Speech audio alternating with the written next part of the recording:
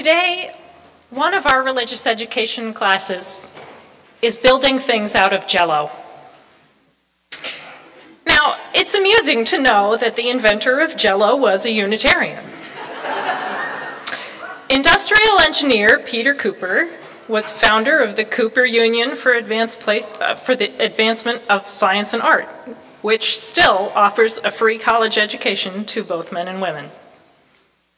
And the 4th through 6th graders who will learn about him today will perhaps be inspired by his example of generosity. But the teachers and I talked about the lessons in this curriculum and adding a little something more to them. So the class will also have another experience. Remember how I said they would be building things? Imagine for just a moment building something not out of bricks or stones, but out of Jell-O. Perhaps not the easiest task in the world. So before they begin, the class will take a few minutes to talk about how we human beings deal with frustration and how we should and perhaps shouldn't express ourselves when we are frustrated. How, even when we're going through a challenge, we still need to be with each other. I think adding to this lesson is a great model for what we need to be doing in religious education. You have asked me, through congregational surveys, through conversations, through input from our dedicated RE committee, 2 things. You have asked me to help you create lifelong UUs. And you have asked me to teach life skills like conflict resolution and practicing spiritual disciplines. It seems to me that those skills, conflict resolution, spiritual disciplines, are the pathway we need to take to get to a lifelong commitment. Today, let's explore this together. When I think about creating lifelong UUs, I think about 2 things. I think about the gap, and I think about nourishing our spirits for a lifetime. The gap is something that First Parish in Cambridge already deals with very well. It's that age gap that Unitarian Universalists all over have noticed happens sometime between youth group and having children. We lose a lot of UUs in the intervening years. Here in Cambridge, we have our challenges with building a youth group, but we're blessed with a lot of people who fall into that usual gap age bracket, and we're blessed with a dedicated young adult group. For those of you who don't know, that was my introduction to First Parish 15 years ago when I moved here from Texas. I was embraced by a warm and vibrant group that had weekly activities ranging from service to discussion to worship. First Parish nourished me and sent me out into the world. And here I still am. While I wasn't brought up UU, that young adult experience fed me so much that I'm back here today. So, while perhaps we don't have the classic age gap here, we still have that second question of nourishing our spirits for a lifetime. What a complicated question. One answer is spiritual practice in community. The spiritual disciplines we're asking for our children are also an answer for adults. I'm struck sometimes by the difference in expectations and experiences for children and for adults. In RE, We try hard to make sure we're teaching to all the intelligences that we can. We make sure there are pipe cleaners and crayons during a discussion. We check in with each other to build community and compassion. We cater to the mathematical mind with architecture, star charts, and deconstructing computers. We build in songs, stretches, and walks outside. We worship on yoga mats, and we create art. We are kinesthetic and interpersonal. To keep our kids for a lifetime, we need to ensure that what we're offering when children come out the other end of the program is a match. Because for adults, we have our beautiful worship together, and we work on committees. I'm delighted to say we also have covenant groups. It lets small groups develop deep relationships with a focus on spirituality rather than the logistics of church management. But please consider, is First Parish giving you an opportunity for deep and personal spiritual exploration? Are we inviting you to participate when you're enthusiastic and fresh? Are we paying attention to burnout, to your joy, or your despair? Are we upholding each other's spiritual practice? I ask us to consider this.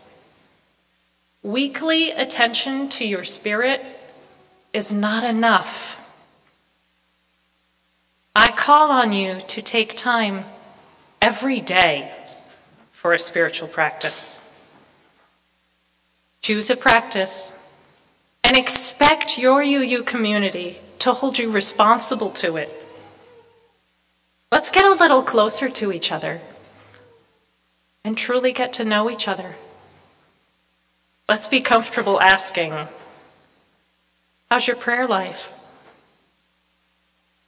How's your meditation practice? I know you were busy today. Did you sit? What are you knitting right now?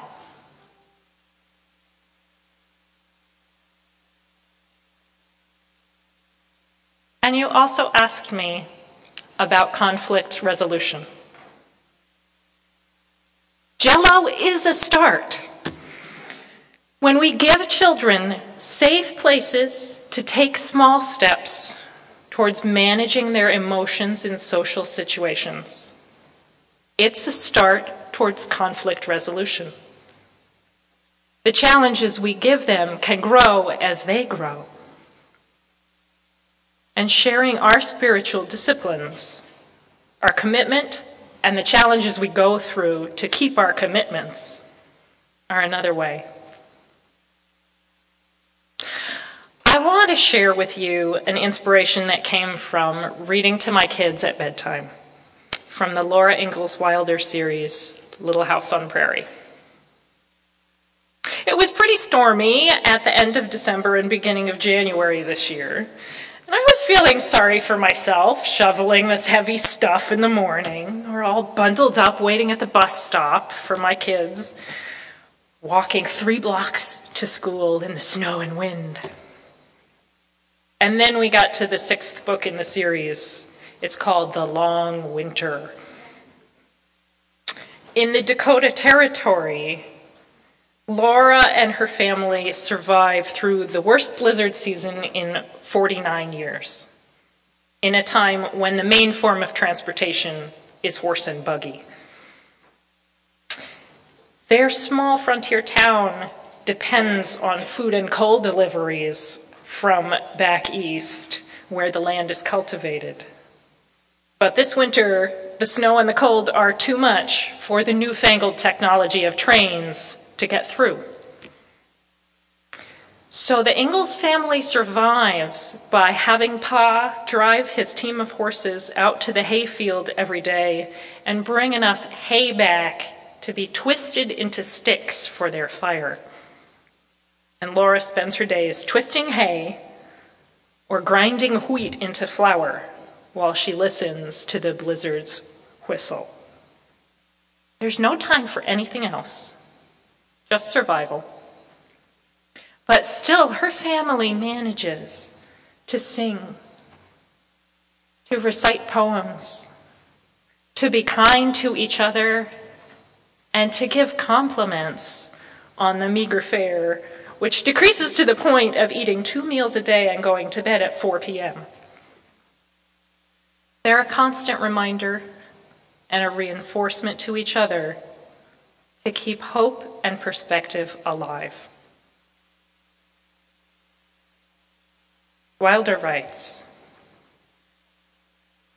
"I'm so tired of brown bread with nothing on it," Laura said. "Don't complain, Laura," Ma told her quickly. "Never complain of what you have. Always remember, you're fortunate to have it." Laura had not meant to complain, but she did not know how to explain what she had meant. She answered meekly, "Yes, Ma." Then, startled, she looked at the wheat sack in the corner. There was so little wheat left in it that it lay folded like an empty sack. "Ma," she exclaimed, "did you mean—" Pa had always said that she must never be afraid. She must never be afraid of anything.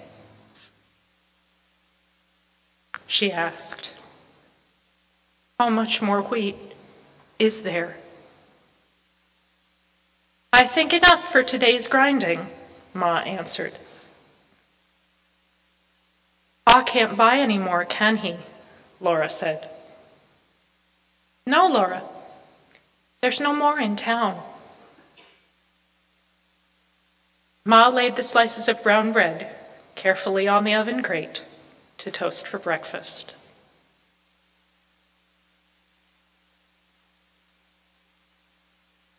They did manage to survive that winter. And after reading about it, instead of thinking how cold I was outside for a couple hours, I had some perspective. I was humbled. And I knew that if they could survive brown bread for months on end, heating themselves in front of the stove between every chore, it was a simple thing for me to buck up about shoveling for a little while, because I could run inside when I was done, take off my Gore-Tex mittens, and have some hot chocolate. I could certainly keep from complaining if they could.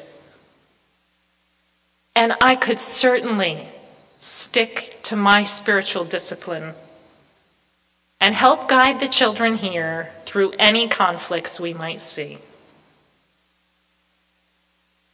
So I invite each one of you to be inspired by her words and to be role models to our children for the same. I also invite you, as you leave today, during coffee hour, to take a step past the snacks and into the library and look there for the picture of religious educator Elizabeth Anastas. As I wrote my sermon, I was so pleased to find her quote there and see how well it fits with the thoughts I've shared with you today. And I hope you'll enjoy a moment there to consider the long view we must take together. From her thoughts that have helped shape us, to today, to the welfare of those that are yet beneath the surface of the ground. Amen.